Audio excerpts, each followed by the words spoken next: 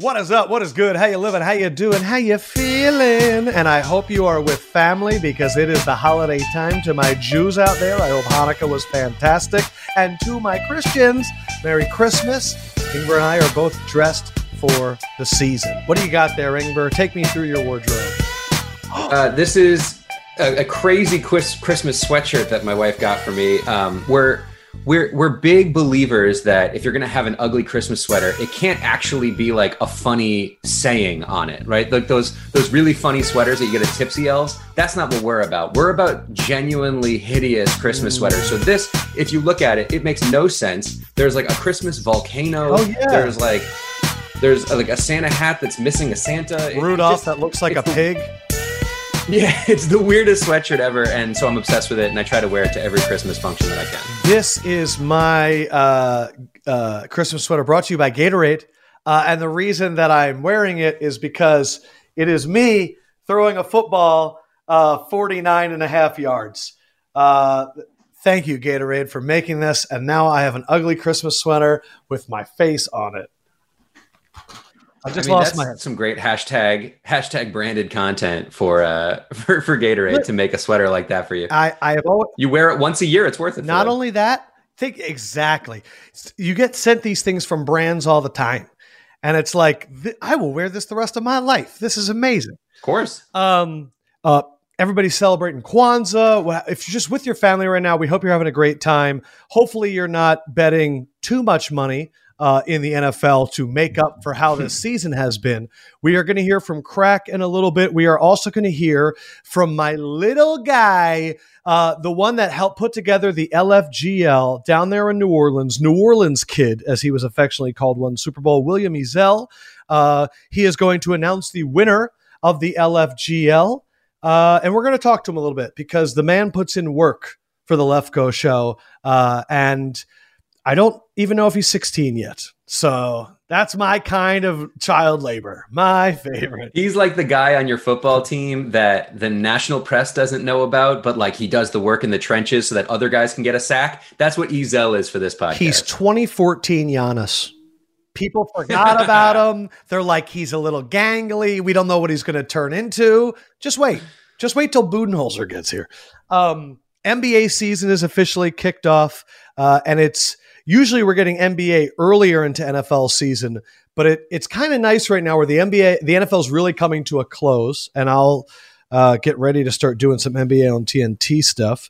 But I know that earlier we started doing like some season-long bets. I feel like quarter of the way, half of the way. And now that we're getting to the end of the season, I feel like the awards are coming into focus. Division winners are coming into focus. Super Bowl is kind of coming into focus. Ingber, you are the person of record because you're good with writing things. What I do own a computer and I can type, yes. Where would you like to focus on right now? I wanted to talk about some preseason predictions. We did a big AFC preview and a big NFC preview right before the season started. Oh, man. And I wanted to go back. How long ago was that? September 3rd and September 8th, respectively. It feels like yesterday and 10 years ago simultaneously. Okay. Oh, absolutely. Yeah, and that's actually the thing. When I go through my Google Docs of all these old time code documents, we did the thing with Arthur Blank on September 22nd, which was almost the entire NFL season ago. That feels like it was like last week. I don't know. It does. I feel like I read that book last week. It's just the time has both taken forever in 2020 and taken zero time at all.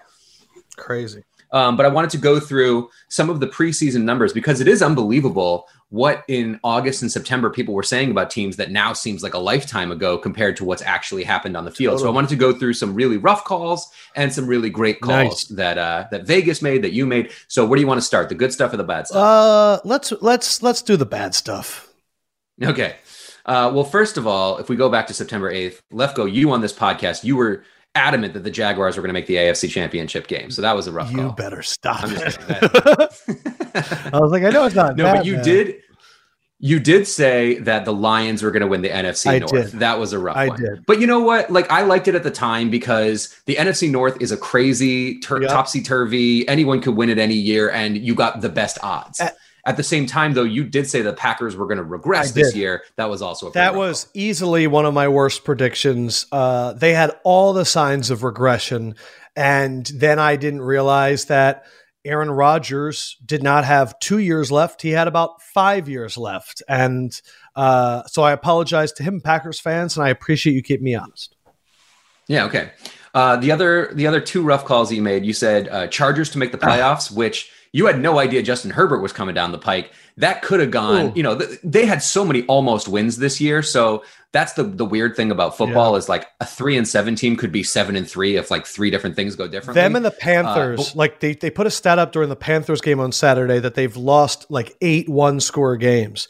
And so that's why I'm like, man, I like the Panthers next year. I'm already starting to think about 2021 future bets. Get those tickets in right now because you could probably find some decent odds for if you like the Chargers to make the playoffs next year.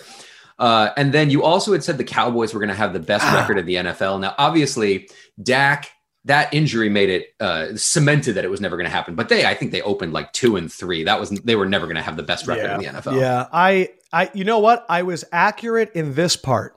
Part of the reason why I thought the Cowboys were going to have the best record is I said the NFC East was going to be awful. And so that was right. I thought they were going to be the team to take advantage of it. And it was a combination of their defense. I knew they were going to drop off. I didn't know that they were going to lose both of their free agent acquisitions at defensive tackle in the first, even before the season started. And obviously the offensive line injuries and Dak. But no, I regret that one. Chiefs were the easy pick there. And man, what was the Chiefs total? 11.5? Like, doesn't that seem 11.5? Doesn't that seem stupid? That was actually one of your good calls. What did I say? Yeah, you said you were like, "Oh my God, I'm so over. There's no way they're not getting to 13 wins." That was one of your good calls for sure. Man, I'm proud of that one. Yeah, because I don't know. The Chiefs deserved what the Patriots got by the bookies over the last decade, which is like they would just sit at 12.5. And so you're like, they have to get 13 wins, which is very, very tough. Like I'm very excited to see what the Chiefs win total is going to be in Vegas next year. Well, now that we know that Patrick Mahomes is just a competitive maniac and treats a game in September the same as he would the Super Bowl and never wants to lose a single game. And he doesn't care, by the way, all this talk about how the Chiefs, they can only win by 2 or 3 points and they should be blowing teams out. I don't think Mahomes cares. I think he goes home with a win in his pocket and he says, cool. It is funny because I feel like the sentiment that was going to the Steelers when they were 11-0, where people are like, they're not that good. I feel like there's the same tone with the Chiefs. And I'm like, they're not even the same. Like, man, I'm so confident in the Chiefs. I'd bet body parts. Yeah. And that was, so I went through a couple of bad calls just by Vegas that in retrospect seems absolutely crazy. The 49ers to repeat the division at -110. That just seems insane now. Another team I think the 49ers of any team in the NFL had the worst injury luck, and they were displaced from their home stadium. Like the Niners to me are another team that I circle early for 2021 overs, where I go, let people fall into recency bias. I'm still amazed that Kyle Shanahan is dropping 30 plus points on people with whatever is out there right now, like Nick Mullins and Levine Toilolo. I don't even know who's out there. And then the other one that I thought was a strange call. So the Cardinals, they were +800 to win their division, which those kinds of odds, that's like what the Jets were to win the AFC East this year, and by comparison. So that 8-1 is not absolutely insane, obviously, but just the fact that the Cardinals were very much in the mix this year from the jump and have been a very solid team all year long. +800 feels like way off in terms of the odds that the reality of it. And it was mainly because I think of the hype of the Seahawks too. The Russell Wilson MVP train preseason, they started off. I mean, that doesn't take that into account, but yeah, Arizona's fighting. Arizona's got a chance. And then from Vegas, the big money bets where you could have cashed in at least something and made like a prop swap. Washington was at +2,000 to win the division. That's looking pretty solid. Nice little 20-1 action there. Hey man, I'm still proud that we gave that one during our mid-year divisional bets. Like I'm really proud of that. Yeah, we had it at +450 or +550. Yeah, that was the long shot. I was happy with that. But this was at +2,000. Think about it. We gave out Colts to win the division and Washington to win the division, both at plus money, and we're sitting here at week 16, and you got a good ticket. Yeah. Because Tennessee's playing Green Bay this week.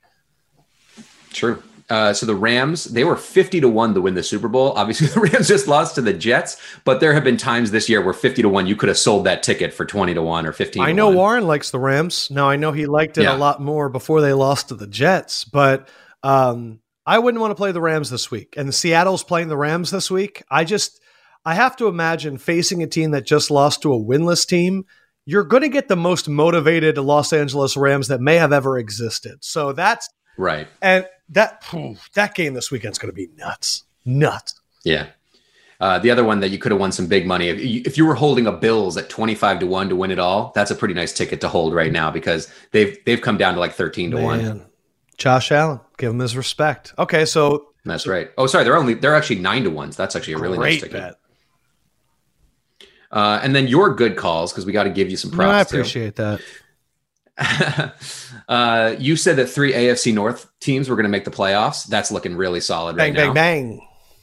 That's never an easy thing to say before the season. Once you're in week 8 or 9, you're like, oh yeah, the Browns, the Ravens, no problem. But before the season, it's tough to predict that 3 teams that all have to play each other twice are all going to make the playoffs. That's rough. If I was petty enough, I would go back and find all the tweets of people for that take specifically calling me an idiot because I had a lot. And I also don't think people weren't sure of the Browns. I don't think they were sure of the Browns until week 8, but definitely one, appreciate you bringing it up, one that I'm proud of, mainly because I don't think people thought about the Steelers either. Now you go, oh yeah, that defense. But early on, there was a lot of what is Big Ben's arm going to be? Now we have that question in a different form. But yeah, thanks, bro. Speaking of, we don't know what that arm is going to be. You really like the Colts before the season. And we had no idea if Phillip Rivers was going to look like kind of that panicky 5-11 guy that he was the year before, or if that Colts offensive line was going to protect him. The defense was looking good. The running game, he's never had a running game like that I can remember. And the Colts, they're not going to get a 2 seed, but they're in the mix. I'll say they're right now not in a position to get the 2 seed, but that ticket is still alive because Buffalo plays New England this week, and you have no idea what's going to happen in that rivalry. They could both fall to 11-4. Indy, if they finish 12-4, they got a chance. And if I pull that one out of my ass, I will be very excited. But yeah, we'll definitely put that clip out on Twitter. I don't know if there's a team playing more together right now than Indy. You're right. And then two more quickies. You said the Texans would have a drop-off year from hell, and that's kind of exactly what it's looked like. It's about time. I thought it was going to happen last year, it's the same reason, though, why I do not bet against Deshaun Watson. Like, I know that last week I said, I'm thinking about making this bet, but I'm not going to. Houston plus 7.5, and they ended up losing by 7. But, like, I don't like betting against Deshaun Watson. He will make you look stupid, but this was the perfect example of he can't do it by himself. So I'm glad that one played out. And then a sad one, we talked about this on Monday, but there was basically the Bills and the Patriots had pretty close to the similar odds to win the division. One was like minus 110, one was plus 125. I took the Patriots, you took the Bills. So my cap is off to you. I was way off on that. I thought Cam would be much closer to the 2015 Cam than he was this season. He was unfortunately Do you remember the way people were talking about Cam after week 2 against Seattle? Oh, that he was going to like romp to 12-4 and the Patriots dynasty is going to continue. And then Jarrett Stidham's going to come in and do another 15 years. And oh my God, the Patriots didn't miss a beat. Yeah. Yes, I remember that. The reason I am excited about that one is I feel as though for the last decade, people have been trying to predict Belichick's demise. And every year they were made to look like a fool. And for the first time, I took my shot at it. And it happened. And that's something I've watched people do it for a long time. I've seen everyone try. I am not saying that there's a direct correlation between the two. I'm just saying that I tend to have a really good prediction of when something is going to end. Do not say this to Brian Westbrook, ever. But the year before his last season, I distinctly remember telling one of my good friends, Dan, I think Westbrook's got like 7 games left. And then the next year, it just don't tell him. Do you promise not to tell him?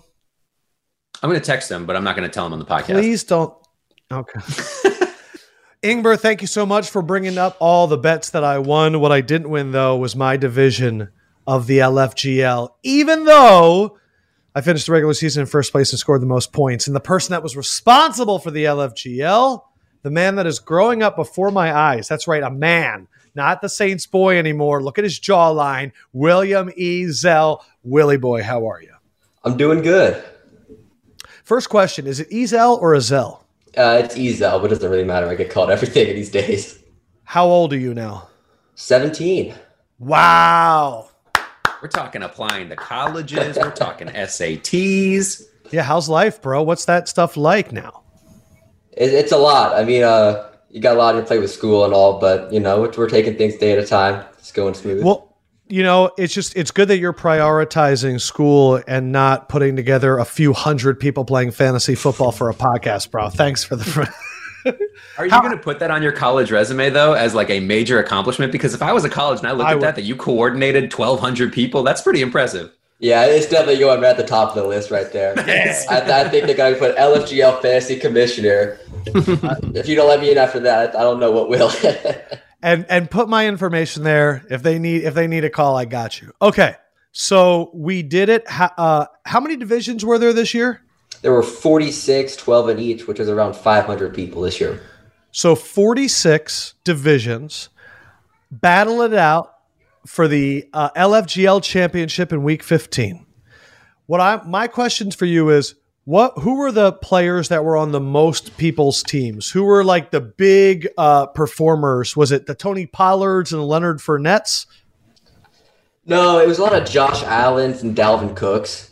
And then if you look at like the most used players, you see a lot of Dalvin Cooks, Allen Robinsons, and then you look at the waiver wire guys. You got like James Robinson, and then Cam Akers, and then J.D. McKissick. J.D. McKissick was a really big one there. So it was really the players that supplemented their team really well with those waiver wire ads that did the best. Now, I would like you to announce the winner of the LFGL out of the hundreds that played. What is this person's name? Oh, well, you want to do top 5 first, or do you want to go straight into Oh, yeah, top 5. Starting for 5. This kid understands content. I love it. Okay, Ezell, number 5. Number 5. So our winner and 5th place were separated by 12 points. So it was really a tight season. I think last year's winner was at 180. This season it's at 164. So in 5th place, in League 21, we have MT 263 with 152.2 points this week. Congratulations to all the entrants of Division 21. This does feel like, what was that movie? What was that? Oh, Hunger Games. Hunger Games, yeah. Thank you, Division 21. Okay, number 4.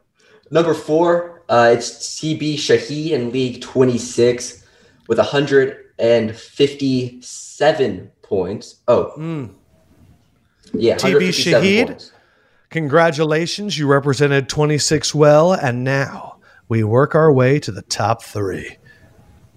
Wait, was it number 6 in our division? Number 6 was in ours. Josh Bello. So he was the one random person. So last year, our division was it's a mix of, I forget the name of it last season, but it was the guy with like memes of NFL, and Rod Simba was in it, and they merged with our division. And this was the one random person that got selected in our league, and he won it all. I think Josh Bello had a really good team. Way to go, Josh. Good job, Josh. All right, so now the top 3, number 3, number 2, and then number 1. So in League 5, I don't know how to pronounce this one. It's Shimmer RJ. I don't know how to pronounce it, but he was in 3rd. And then moving on, number 2 in League 36, Ian McNaughton. He was in the lead for so long. You almost said he should have won. Oh, so you were actively watching this during the games. So what I did is I compiled the spreadsheet. So I put all the teams in it and put like active point scoring in it. So I sent this out to all the leagues. If you want to look it up, I can link it to you. So I made the spreadsheet. I put everyone's scores in it and updated it after each game. And this guy, he was crushing it. He was messaging me. He was super happy about it all. And then when did it turn? It's actually funny because I had a mess up in the lineups. So the winner, they had Henry Ruggs in, and they were supposed to have DJ Moore. So they weren't in the lead for a while, and it was Ian that was in the lead until like late Monday night, until like, oh crap, I messed up. And so I put DJ Moore in there, and the winner took it by 3 points. So Ian had the lead. And unfortunately, I fixed my mistake, and he fell down to 2. Ian, we appreciate you, bro. We know that you were excited.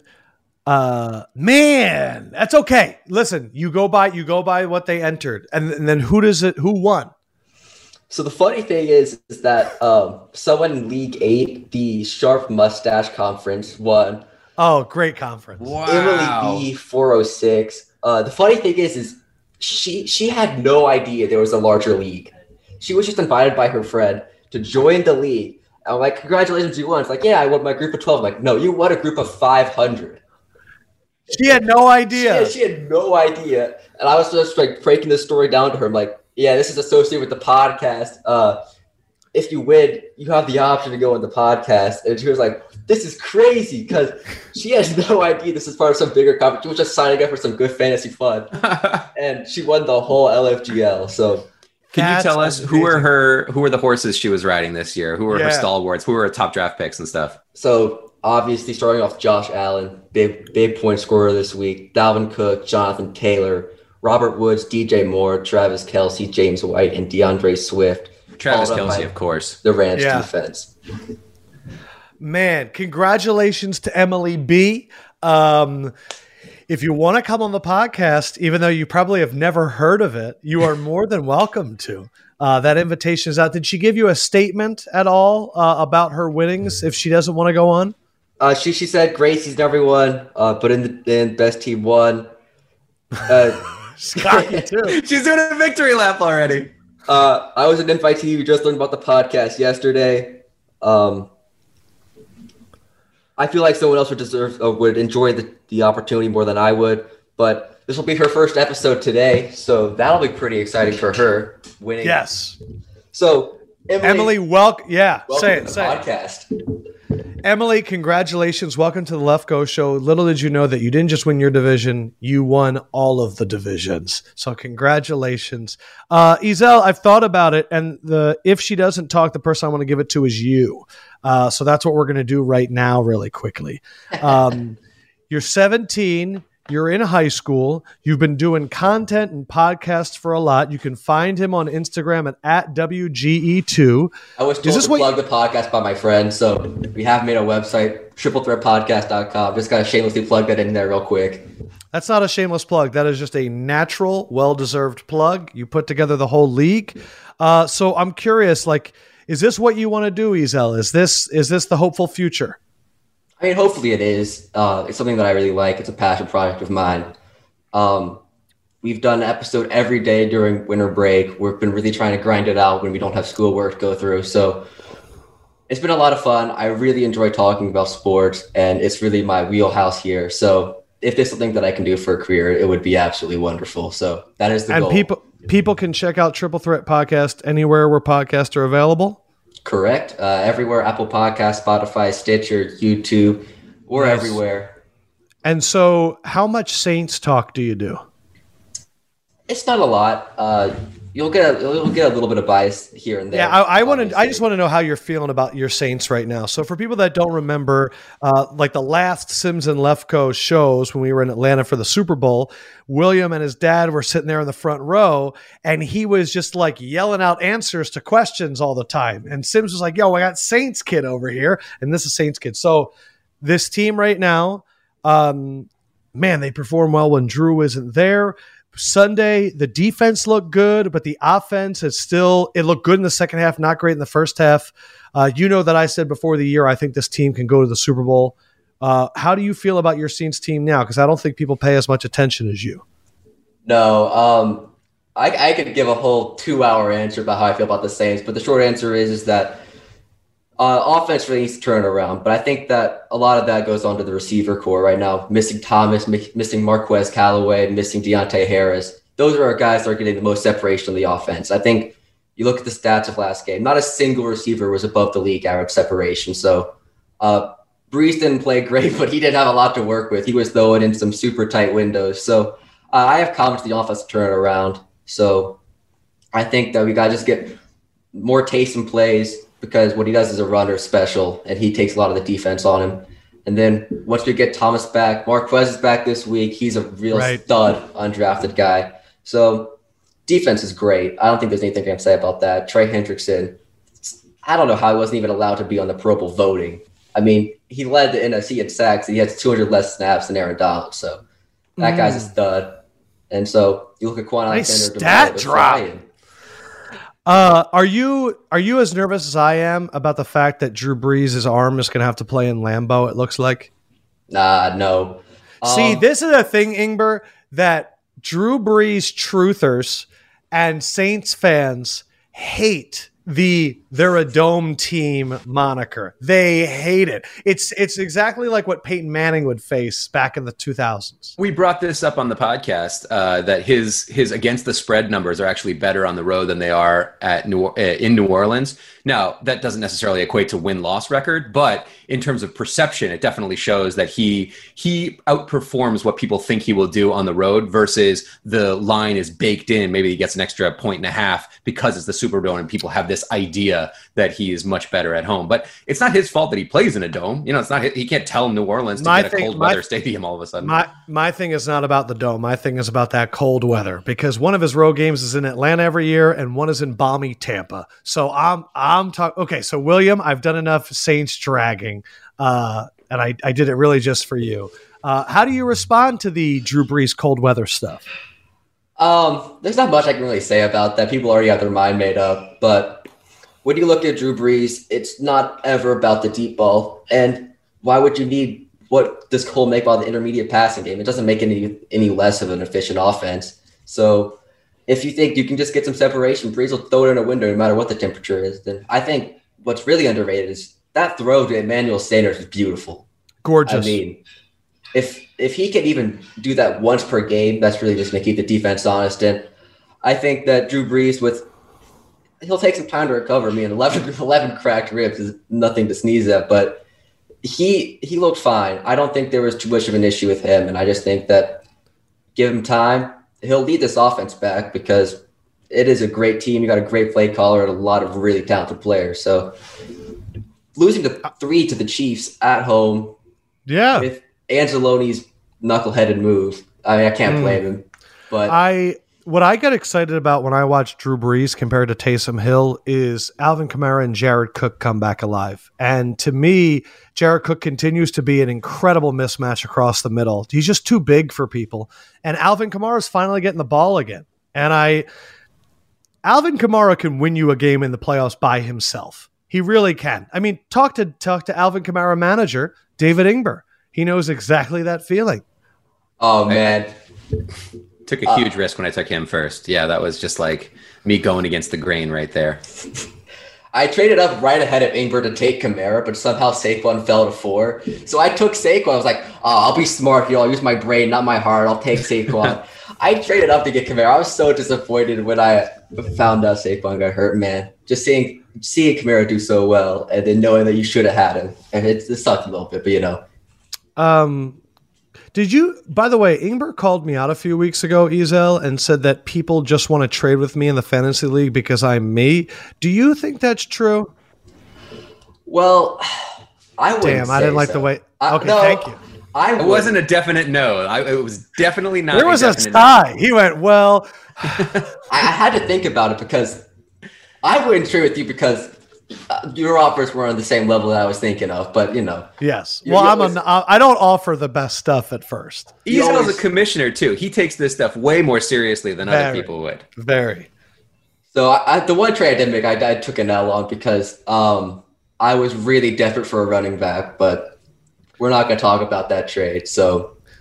All right, so I looked up some Drew Brees cold stuff because I do not want to report fiction. I only want to report fact. 2013 season, Saints beat Nick Foles and the Eagles in 26 degrees in the wild card round. If you remember, that was Deuce McAllister still on the team back then? No, but I felt like it was a lot of running the ball. 2009, Saints played the Panthers in week 17. It was 30 degrees. Saints were 13-2. Brees sat though because they already had it. 2008, it was less than 32 degrees. It was 28. Saints lost to Chicago on an overtime field goal by Robbie Gould. 2018, It was 39 degrees, and Drew Brees played nearly a perfect game against the Bengals and put up 51 points. So he absolutely can perform well. I think what I was thinking, Ezell, is more of, at this point of the year, Brees' arm is usually tired, even though we got a few weeks off with those ribs, plus the cold. But I don't know. Like, I have faith in Sean Payton drawing some crazy stuff up. And even though the Packers are the favorite, I have watched the Packers twice this season. Once in Indy, dropped 24 in the first half and nothing in the second half, maybe 3 points. And then against Carolina, dropped a lot of points in the first half and nothing in the second half. They're not a complete team. They're not the Chiefs. They're not one of those teams. I think the NFC is wide open. We hyped up the Bucs earlier on Monday. The Saints, I think, still have a great chance. I just know for their case, it would be better if it was in the Dome. But you got to think you have a chance to get to the Super Bowl still. I mean, what's the Packers' biggest weakness? It's their run game. I mean, with run defense, Murray, you mean?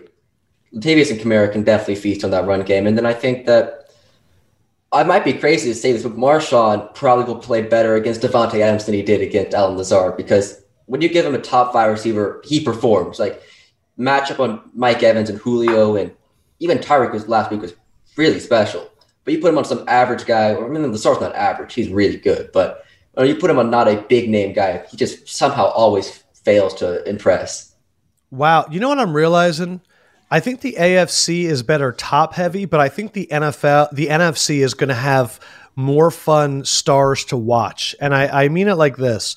You're going to have Devontae Adams. You're going to have Alvin Kamara. You're going to have Russell Wilson and DK Metcalf. You're going to have Tom Brady.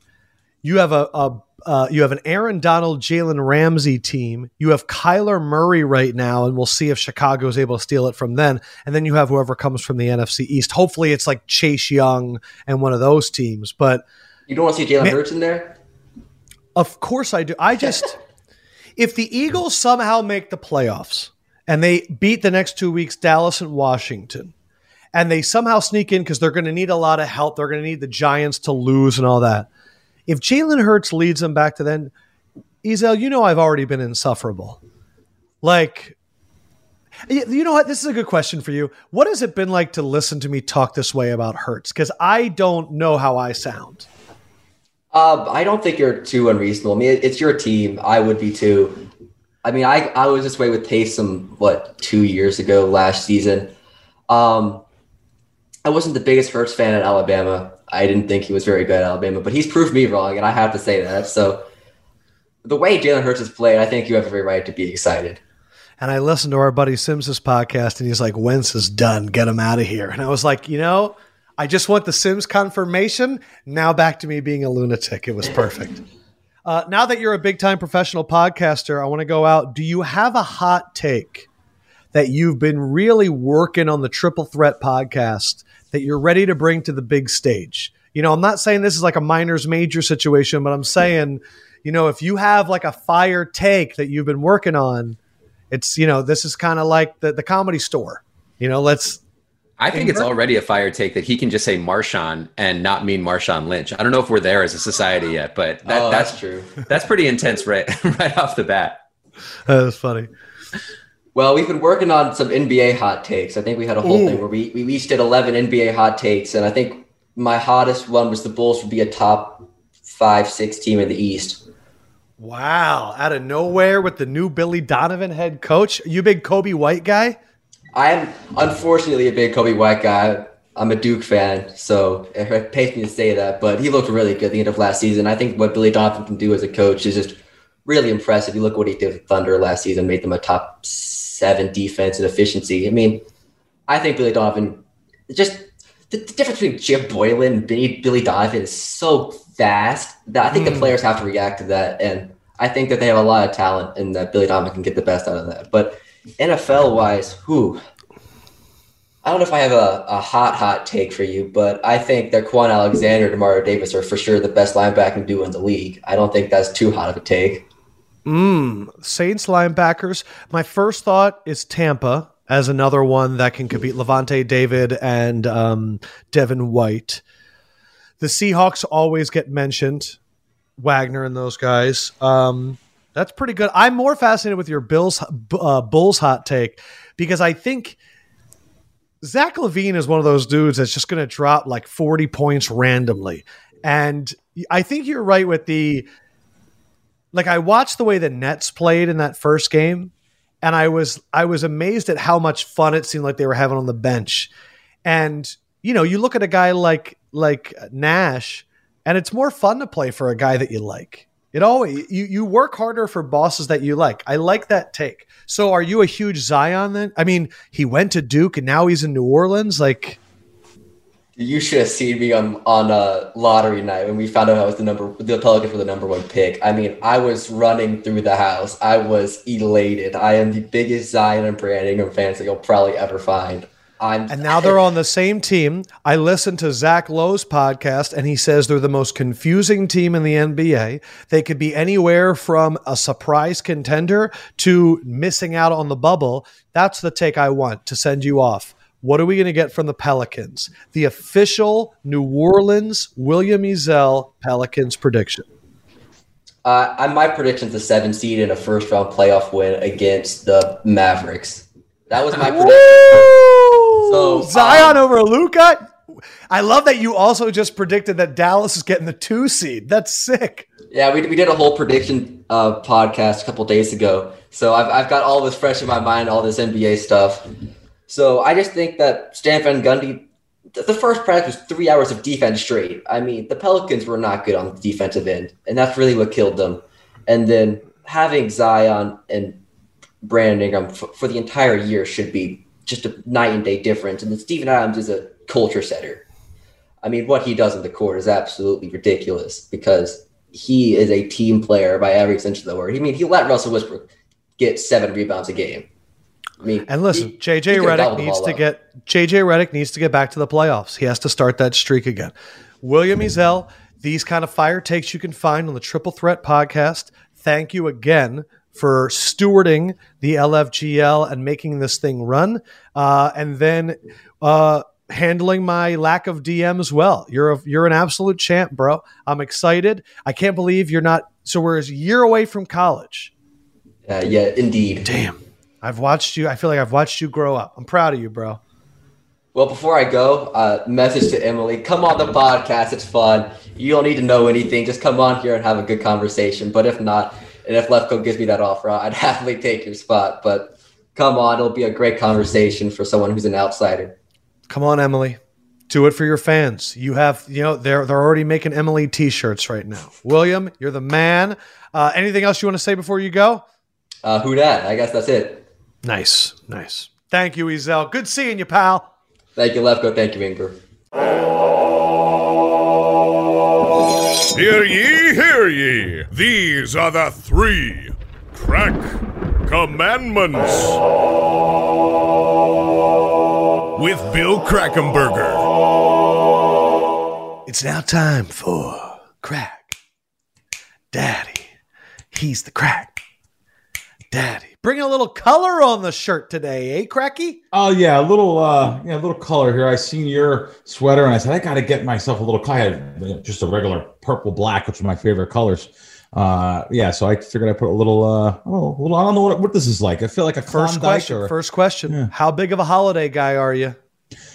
I was very, very big up until a couple of years ago. Giant. I mean, giant. You understand my background? I got to celebrate everything. You're getting all the food from all different sides, and I what I mean by that is you're getting the Christmas. Of course, Christmas Eve is very big to my mother with the giant feast of the 7 fishes, and they know how to show love with food. Then you get the other side, the Hungarian Jewish side, that's also showing love with food and just love in general. So Christmas Eve, you did the 7 fishes, and then your Hungarian Jewish side, you went to a movie and then got Chinese food? Chinese food, yeah, I love that. We used to go to Wohop every single, Wohop on Mott Street, every single Christmas. And, it's packed. By the way, packed cannot get in Christmas Day.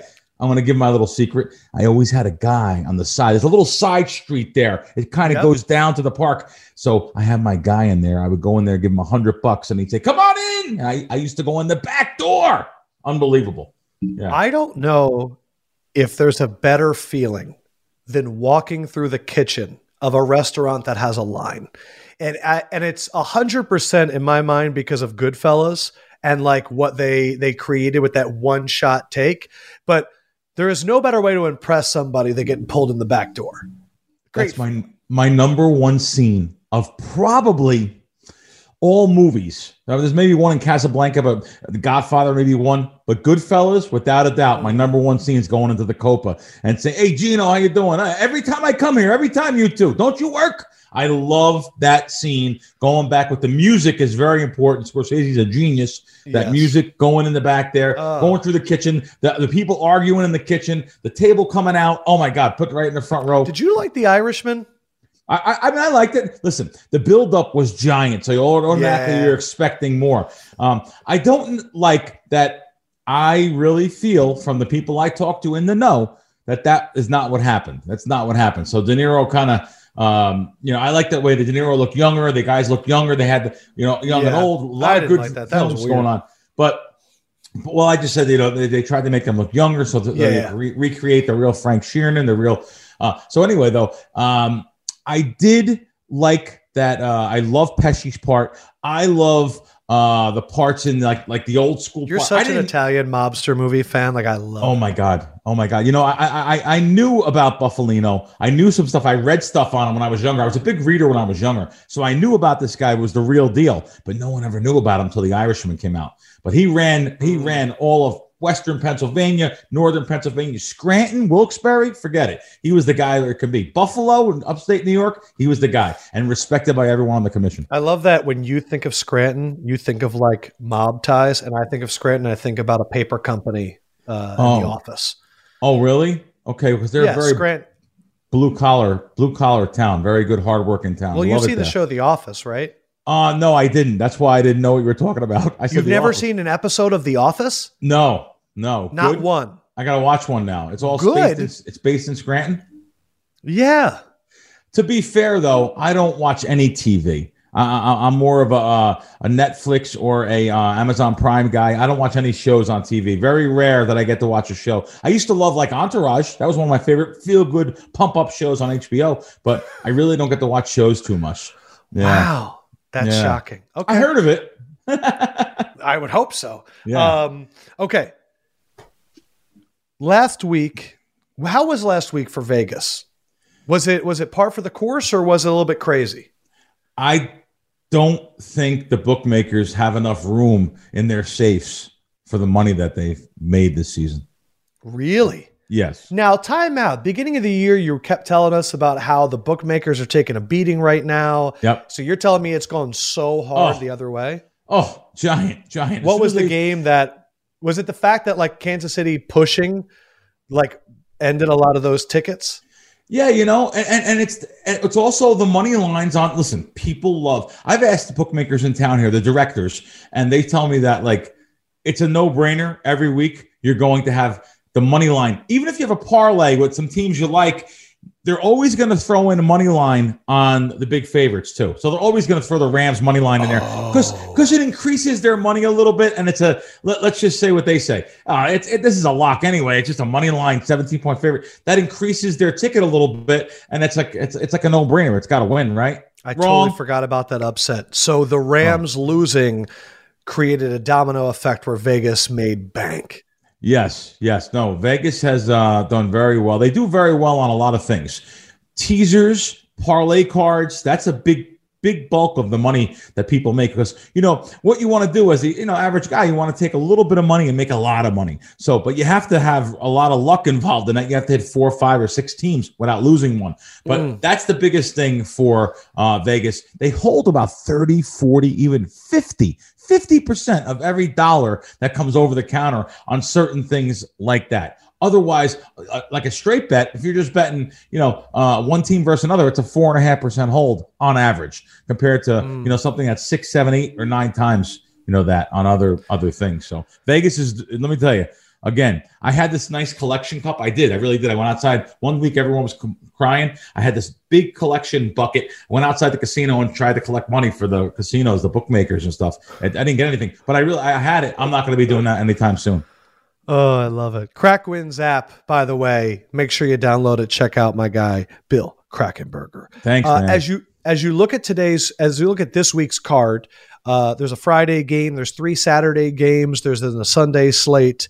Have there been any early movement that has caught your attention or that is giving you an idea of where the sharp syndicates are going? Yeah, 2 big moves on sides that actually, the one really surprises me, but the other one doesn't. Okay, Arizona opened up 3 at the Westgate. I actually put on my Twitter page, I showed a picture of that they're taking. I didn't know they take this kind of money on openers till this past week, because I really don't do a lot of NFL sides. But if there's opportunities to, like this particular game, sure, I'm going to $10,000 they took on openers. So, which is a lot. CJ Beathard starting at quarterback. That's what it is too.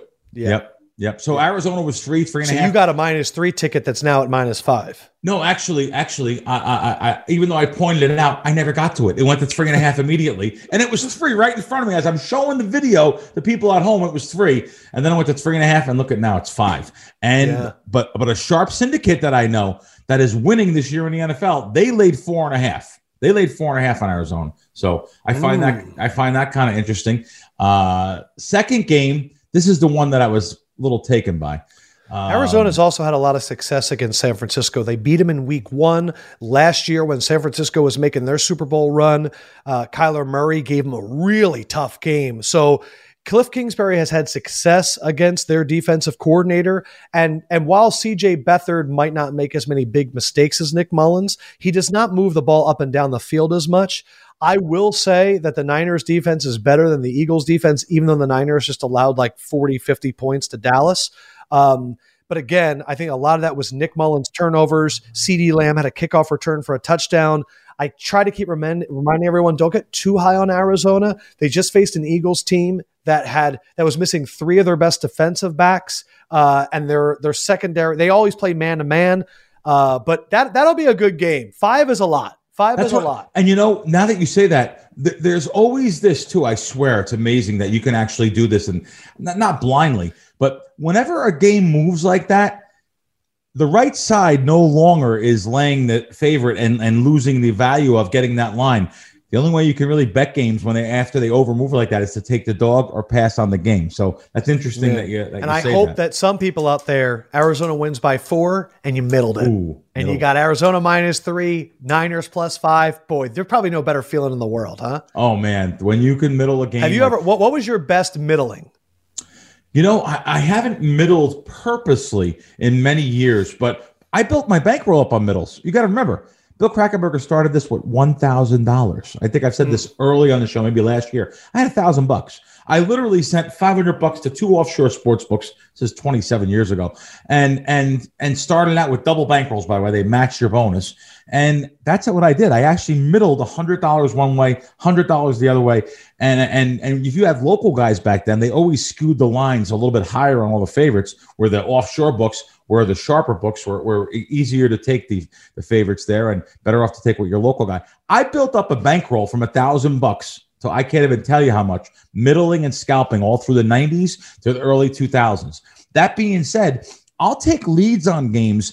Here in Vegas, I'll see like there was the game it was like pick -20, pick -25. I've seen it moving everywhere. I have not told no one this shit because you're going to say, I can't believe you had that one. I've only had 3 games this year where I've had opportunities to do this, where I'm just glued to my screen and see the line moving somewhere. I want to jump right on that, especially I know a syndicate's coming on it.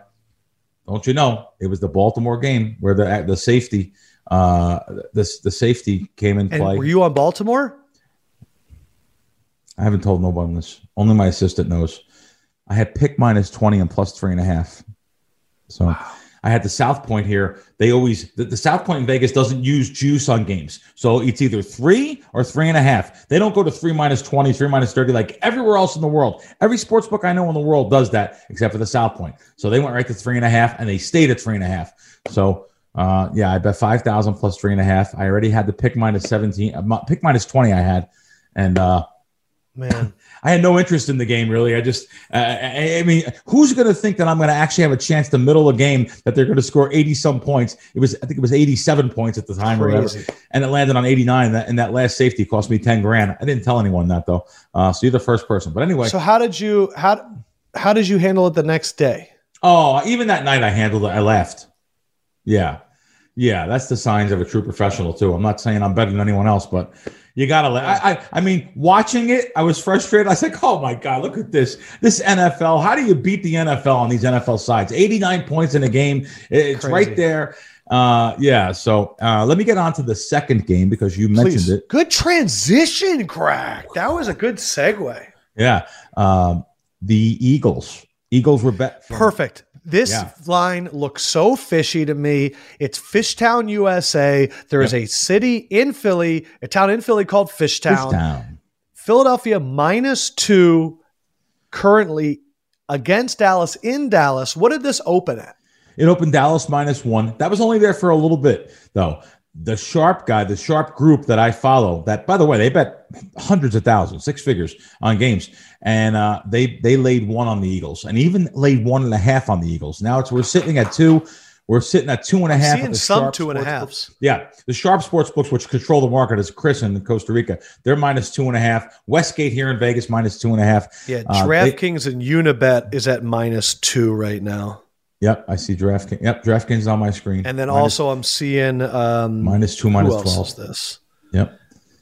Yeah, but I know how much you respect Chris, and they're at 2.5. Oh yeah, Chris and Pinnacle. Okay, then I'm glad. Then I'm liking it too. Believe it or not, I'm going to give your viewers something here that I'm looking at too.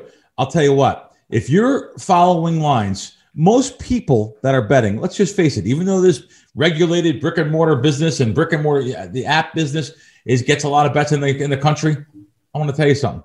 The illegal sports betting business is still bigger than the legal sports betting business. Absolutely. Believe it or not. So there's a place on my screen, on everyone's screen, WPH or per head or PPH.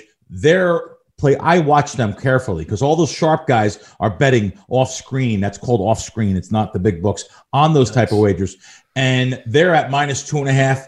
Every single one of the paper heads, per head, WPH, Buckeye, every one of them is at -2.5. So that's I always watch them on my screen because I know that they're a sharp book too. So tell me, it's fishy, bro. So be what do you think? Take me to the wharf. What do I think? Let me tell you, if this goes to 2.5, where I can buy it to 3, I like buying games on the key numbers. I know it's a little bit more money now to buy on the key numbers, but I'm going against the syndicate. I take the 3. This Dallas team, Dallas +3. I would take it if I was a big NFL. When I say I'll take it, you'll laugh when I bet on the NFL. I'll bet maybe $1,000, $500 or $1,000 on a college basketball game. My God, just all out. You know what I mean? Whatever they take. So I'll tell you what. I have a feeling in the next segment for my bets, I'm going to try and bet on things that I want to happen instead of trying to predict the future this week. And so I want the Eagles to just smash the Cowboys. So I think that's what I'm going to bet. Okay. Now, will you? No, I know this answer. I shouldn't even ask you. You don't bet the Eagles, though. That's not a weekly bet. The only time that I bet on an Eagles game is when I believe that they are going to lose, and I think that they are. I feel like I have a really good predictor of their demise. When they play well, I'm usually taken by surprise. When they fail, I can usually see it coming. It's interesting because Eagles secondary is banged up. Dallas offense came alive last week against the Niners. Amari Cooper did not have a great game in their first matchup, but he has historically torn up the Eagles, which I think will be interesting to watch. But the big thing here is Dallas's defense looks a mess all the time, and Jalen Hurts is coming to town. And it's so hard because all of the statistics about the Eagles in the past are thrown out the window. So now all you have are these last 2 weeks, but Miles Sanders should have a lot of success. Personally, I think Dallas Goedert's going to have a really big game. I feel like Dallas always dominates Dallas. And it's still one of my favorite moves that Howie Roseman has ever done, which is trade up the pick before the Dallas Cowboys when Jason Witten retired to select Dallas Goedert. Oh, wow. When Dallas was in their war room going, we're going to get Dallas Goedert. It's still like my favorite thing ever. The other game that I think I'm going to do that I want, by the way, Crack, I want your insight is Titans Packers. I want it to be an 80-point Sunday night football game. And so I know that the line is 56 and a half some places. I want to see 80. And so I think I'm just going to bet the over there, even though it's already at 56. Well, I wouldn't be betting under. I'm an over guy to begin with. I know Yeah. it sounds so square. I'm an over guy to begin with. It opened 55 and a half, 56 and a half. There's a couple. I would. I might even lean to the over there. I also like leaning to the over. This is a big secret now, big industry secret now, 27 and a half. Damn it. I like playing those type of games. But the team totals? Or first half over, because what'll happen sometimes, you've seen it last week with Green Bay. So last week, Green Bay, their team total was 30 and a half last week was the team total. First half was 14 and a half. They went easily over in the first half with 21. Should have been more points in the first half. And they got a little bit settled in. And they just run the ball second half, try to get out of there. That happens a lot with games in general. If I bet first half if I bet game over, I'm 90%. I'm betting first half over also, because I think the tendency to go double over, win or you're getting a split. I think the tendency for these games to go over in the first half it's an easier game to get, especially if a team is a bigger favorite. You know if what's supposed to happen because they're a bigger favorite. Like Green Bay last week as a 9-point favorite, they did exactly what's supposed to happen.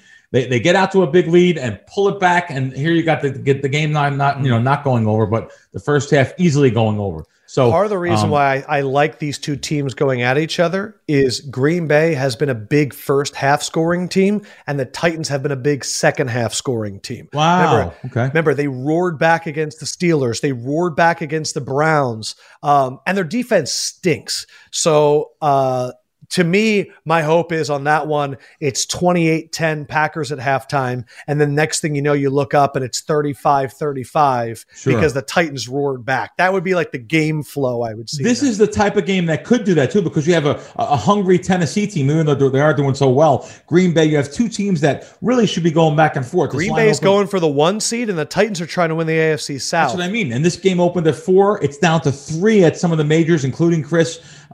This could be a back and forth game. You have a really good angle here. And one other nugget on this game then. So if I see a team total that's 56 and I think it could hit 60, when the spread is 3.5, am I more likely then to bet the favor if I think the Packers are going to win, because 3.5 is such a small margin and there's so many points that are going to be scored? Well, there's I remember my dentist asking me about this. He said, when it's amazing how I just remember him saying this about the line 3.5. A lot of times when the line is 3.5 solid almost everywhere, you would think to yourself, well, they really don't want you to bet the dog there. Because you're getting the hook there. So you may have a point where something's 3. And by the way, it's 3.5 at Pinnacle. My first or second most respected book is Pinnacle. So this is a very interesting game, going back and forth from 3 to 3.5. And yes, maybe you have another good point there. I'll tell you, for being a guy that doesn't make his living sports betting, the things you come up with always amaze me. I love it. I appreciate that. Yeah. Hey, before we go off air, I got something too. Go ahead. Oh, go. How can we not talk about this? Do you believe what just happened last week? It's the NFL. You have 17-point favorites going down outright. The Jets, who we talked about so many times on this show. You have Pittsburgh losing their 3rd in a row. And what were they favored by against the Bengals? They opened up. It closed 14.5 solid. 15s were out there even. But you and I talked about this on the show when they were unbeaten, that I kind of thought maybe they were. Frauds is too strong of a word, but let's call them frauds. Anyway, so now you have two different teams that were giant favorites losing outright. This just shows my point, guys. This is the NFL sides, how hard it is to beat any given Sunday. Anything can happen. I know I beat that with a dead horse, like a dead horse. I'm so sorry to do that to you, but it's true. Be careful on NFL sides. Look what could happen. Here you had 2 teams in 2 days that were giant money line favorites, and people were happy to put them on their money line parlays for the week. You know how many people closed out their parlay with the Pittsburgh Steelers money line that lost their money? Sportsbooks are just having parties, man. That's all. I think that's the one thing I'll say too to all the 33% that's listening about gambling is what I've learned this year so far as we're wrapping up 2020 is if you're going to bet an over, let's do first half also. We just learned that nugget. 2, if you like one team against a defense and you like the other team to score a lot too, you can bet team totals and you could focus on the one team that you like and not rely on this other team to score also. You know, like you go, oh, the Lions could score a lot of points too. You know what? I'm just going to stick with the Packers. Let me just handle that team total. Totals overall are often better than sides. We learned this year about the power of buying the hook and how much that half. Yes, are you not going to get as big of a payout? Of course not. But the solitude of not worrying about that extra point and such a key number is so big. There's just a lot of lessons that I hope people took this year beyond just, I like this team, I'm going to bet the side. Yes. And listen, you're the one that brought this up today. I wasn't the genius here. You were. I'm going to reveal this too. That's when you're betting team totals and you like just the one side team total. And let me tell you something. All the sports books offer that now. So there's some people out there, some people are probably saying, team totals, who offers that? Well, everyone does. FanDuel, DraftKings, PointsBet, everyone offers team totals now. So that's a very, very unique way to go after one of these things. And I like the over on a lot of those team totals. I'm going to omit it right here. I haven't talked about it all season. You brought it up today. I'm going to close out. What a great way to close out the show. You've been betting team total overs all season? I bet team totals over. I do. I don't talk about it on any media outlet, but somehow Mr. Lefkoe pulls it out of me. Man, like I bet you've been betting a lot of bills. And you know what? You've probably been paying off too. Yeah, no, it's been a good season. And this NFL season, it can never be eclipsed again. I'll never do what I've done this NFL season. No way. Really? Oh, never. Yeah, no, I can't do it again. There's no way. I mean, we just, there's always next year. You throw the props in there and stuff. And let me tell you, it's so juicy. I love this weekend when they have 3 Saturday games or 2 or 3 Saturday games. Like last week they had 2. You could bet props on all those games. Now, not saying you can't bet props every Sunday, but the primetime props or the TV games, all the sports books put the props up. So look out, baby. Here we come. Awesome. Crack Daddy. Thank you as always. Crack Wins app. Download it. Follow him on social media. Bill Krackomberger. Crack. You, sir, are the man. Thank you. Happy holidays. Big shout out to Ezell running the LFGL and, of course, coming on and dropping some of that good stuff. Check out Triple Threat Pod. And then, of course, our man Crack Daddy always coming through with 2 things, hot fire and a Kangol hat. The man is consistent. Ingber, your loser bet pulled through, I believe. Last week. Yeah, easily. No problem. What was it, Jacksonville win by 8 or 9? No, it was Jacksonville to win by 1 to 6 points. That was at plus 800. And I said on Twitter, I think this will be wrapped by the mid-second quarter. It was wrapped by 13 minutes left in the second quarter. They were down like 17-0. That was an absolute blowout. What were my picks again? You went 1-1-1. Washington, Seattle under 44.5. That was a win because the final score was 20-15. Bang, bang. Chiefs -3 over the Saints. That was the push of all pushes. Super push. I mean, Patrick Mahomes, if you're listening right now, and we know you do listen to the podcast once in a while, can you get your guy a 4th point? Can you just get 1 extra point for your guy? That was, speaking of crack, like he talked about how it opened at 3.5 for the Saints, and then the sharp guys jumped on it, pushed it down to 3, and then, of course, it lands at 3. So all the sharp guys are sitting there laughing their way to the bank. Totally. And then what was my L? You lost. You had the Patriots +2 over the Dolphins. Yeah. What's funny is right before the game, I got a text from my friend Tyler, who is usually the guy that I make bets with. But we've taken the last 4 or 5 weeks off because we had a really rough weeks like 10 and 11. But when it comes to knowing the Patriots, that's the guy. And he, right before the game, goes, I'm betting a lot on the Dolphins if you want to join me. And I was like, really? He was like, yeah. He's like, this is a pack it in, let Bill figure shit out game. And I was like, okay. And I instantly regretted my bet on the pod when he said that. I mean, they were up 6-0 at halftime, and it looked like yet another, rookie quarterback totally flummoxed by whatever Bill Belichick is doing. And then, hey, turns out when you can only score 6 points per half, it's tough to compete with a future playoff team. Just a reminder to everybody this week, if you are making bets, Minnesota Saints is a Friday game at 4:30. Direct competition, maybe with some high school semifinal games. I don't even know if they're playing football. Or some Christmas NBA games. Yes. Oh, that is weird. Also, there are 3 games on Saturday this week. Tampa, Detroit is at 1 o'clock. San Francisco, Arizona is at 4:30. And then Miami, Las Vegas is at 8:15. And if I remember right from talking to Kay and Andrew Hawkins, that Niners-Cardinals game is exclusively on Amazon. So I'm just letting everybody know. And then we have the normal slates of games. I just want to say, and I probably talked about it with Crack too, I am very excited for the Titans-Packers Sunday Night Football game. The only thing that excites me more than 2 teams, than a Titans team whose offense is clicking, playing a Packers team with a bad run defense. So it's Derrick Henry against the bad run defense. And then one of the worst pass rushes in the NFL in the Titans against Aaron Rodgers. And the total is 56.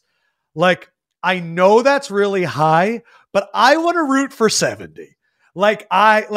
Sometimes when a total's high, I just want to hit 80. I want like 40-40. That's what I'm really hoping for in that game, but I got to check the weather.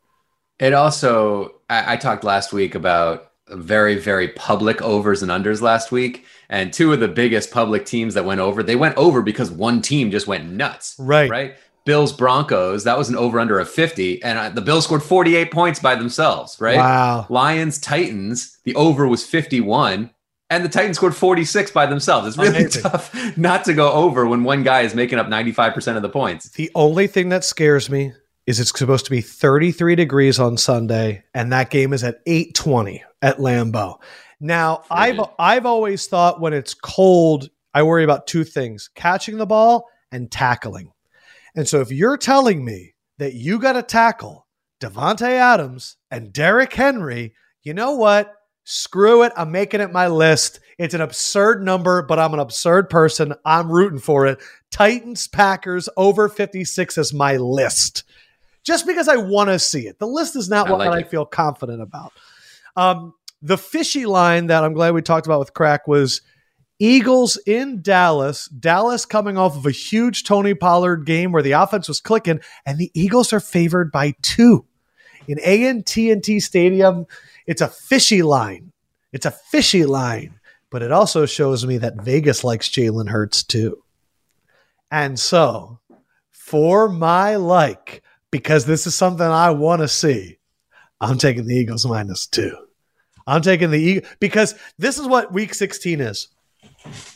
There are so many games that I would never bet on. A Broncos-Chargers game, I don't know what they're playing for. A Bengals-Texans game, I don't know what they're playing for. Now, I do think that all the other matchups where there's a contender and a non-contender, all of the lines are super inflated. Browns favored by nearly 10 over the Jets. Chiefs favored by 10.5 against the Falcons. Ravens favored by 11 over the Giants. You don't know. There's not enough consistency there. The other game that really caught my attention was Colts-Steelers. Colts favored by 1.5 on the road. Cardinals favored by 5 over the Niners. I want to root for something on Friday, and because we had our guy Ezell on here, Saints favored by 7 over the Vikings, over under 51.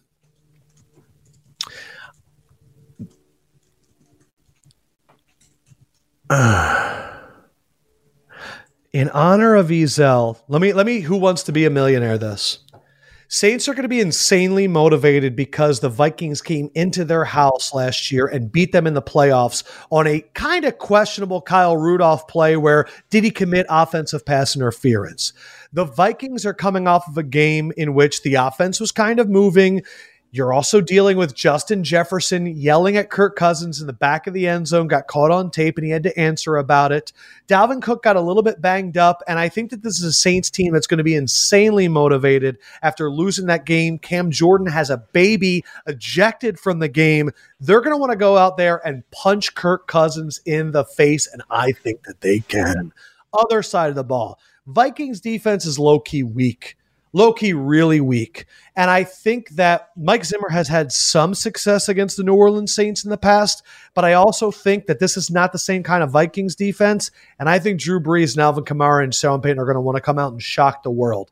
7 points seems like a lot, but I'm making this my William Ezell lock of the week, Saints -7. I wanted to go with the parlay. I'm not going with the parlay. I think that this is going to be oh no, Kirk Cousins didn't look good here, and I forgot they just signed him to a new deal. Saints come out, put their foot in their face. Superdome is going crazy with just the team in there. Saints cover the spread by 7. That's my William Ezell lock of the week. How does that feel, Ingber? Sounds good. 7 points is a lot, but this is we really want to get our 1 or 2 seed here. They're still fighting for that, and yeah, sure, maybe they want to just set a tone and win this thing by double digits. 7 points just does feel like a lot. It's a very fishy line because you're looking at Minnesota and you're going, they're fighting for the playoffs too. But I think that I like to root for angry teams at this point of the year. Overall, these are not bets that I'm not using my normal logic on. This is what I'm rooting for a week because it's Christmas. Yeah. It's the holidays. And what I want under my tree is Eagles -2, Saints -7, and Titans Packers over 56. That's what I just have 1,000 touchdowns in that one, sure. Yeah, because wouldn't that be fun? Sunday night, Aaron Rodgers, Derrick Henry. Like a lot of times I poker with my friends. Oh, how have you been doing? Been doing fine. I'm above 500. That's the goal. Man. Anything that you'd like to say to everybody during this festive time of the year before we close this out, David Ingber? People asked about my very ambitious New Year's resolution for 2020, which was to do 20,000 push-ups. It is now December 23rd now. I just hit 19,650 push-ups last night. I got 350 more to go over the next week. But I'm going to get there. I don't care if I get... You've really been tracking this all year. Oh, yeah. I've been texting back and forth with our guy, Connor Rogers, with your guy, John Weber. We're doing it. John hit his 20,000 a couple of weeks ago. So if anyone out there... I don't know. I think he was around 18,000 last time I checked, but it might have been a while ago. But Connor, as the guy who literally goes up to his roof and lifts weights at 5:30 in the morning, he could probably bang out 2,000 if he wanted to any moment. So you're going to do 70 over the next 5 days or 50 over the next 350. 70? Yeah, I usually do like either 100 or 200 at any given time. So how many can you crank out in a row right now, David Ingber? 45 is where I stop because it just like I don't want to rip a pec. It's just not worth it. It's like this the way I play tennis now. I was playing tennis with a buddy of mine. We were very safe, wearing masks and everything. We were playing tennis, and if there's a drop shot, I just don't go for it. I'm like, congratulations, you hit a great drop shot. I'm not going to tear a hamstring. Pop an Achilles on my way to the net. It's just not worth it. So maybe I could get to 50. I've done 50 in my life before, but I'm just so exhausted from these push-ups. Wow. When I get to 40, 45, I just stop because I'm like breathing heavily. Have you been doing it every day, or has it been like, I forgot yesterday, let me do more today? No, 20,000 works out to about 55 a day, but I don't do them every day. So I'll do 100, then I'll take a day off, then I'll take 200, take 3 days off. Then I'll forget about it for a week and have to do 200 2 days in a row. That's another follow-up question for the 33% that are listening in amazement like myself, with absolute pride in you. Have you noticed a change in your body that you've done 20,000 push-ups over a year? It's not enough that I look suddenly shredded, but I feel stronger. Like the other night, I had to pull a refrigerator out from the wall, and I feel like it was an easier task than it might otherwise have been. My t-shirts fit better. That's the big one. My t-shirts fit better. Got a little pec def. A little def in the pec. Oh, man, I'm proud of you. I'm proud of you because you know what? There's not a lot of New Year's resolutions that people hold. And anytime that you can, that means you are disciplined. Congratulations. If David Ingber, John Weber, and Connor Rogers can do it, you can too. I love that. Congratulations, Ingber. Well, not yet. I'll say officially congratulations when you do it, but I'm proud to hell of you to get to this point, man. Couple people on Twitter were asking about it. So it means at least a couple people in the 33% were also getting in on this New Year's resolution. And if you did, or if you gave yourself some sort of reasonable foot fitness challenge for the year 2020, this was the great year to do it because I wasn't getting outside as much. I wasn't going up and down stairs as much, going in and out of the subway. It was COVID this year. So I had this challenge that really kept me going, and I can't encourage you enough to do it again. I'm going to figure out something for 2021. Man, I love that.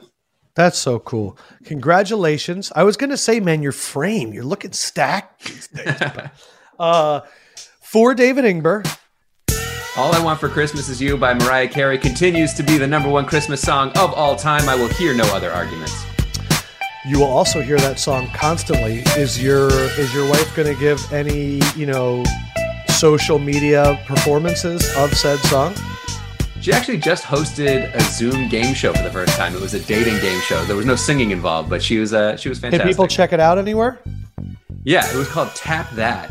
Ooh. It's a really funny dating show idea where you download an app on your phone, and then as the contestants for the dating show are saying funny things, you can tap on your phone and like them, and then you get to vote for who gets to go on the date with the that contestants. sounds awesome. That sounds it's great. People that forget Ingber's wife is a world-renowned Mariah Carey singer impressionist. True. Man. And defender. She's a world-renowned Mariah Carey defender. Leave Mariah alone. I am the LEFKOE man, and all I'm going to say to everybody out there is we got a few days left of 2020, and you're going to see a whole lot of memes about thank God it's over and we're into 2021. You control this shit, man. Like, calendars are arbitrary, It's let's all make the decision like Ingber did. Use Ingber as motivation. If you would have said in the beginning of the year, Adam, do you think David Ingber could do 20,000 push-ups in a year? I would have said he probably is going to forget, And man, I'm motivated by you saying that right now, and I hope people are motivated out there. Continue to talk about sports in an educated fashion. Do not bring people down. Don't be mean. Karma is real.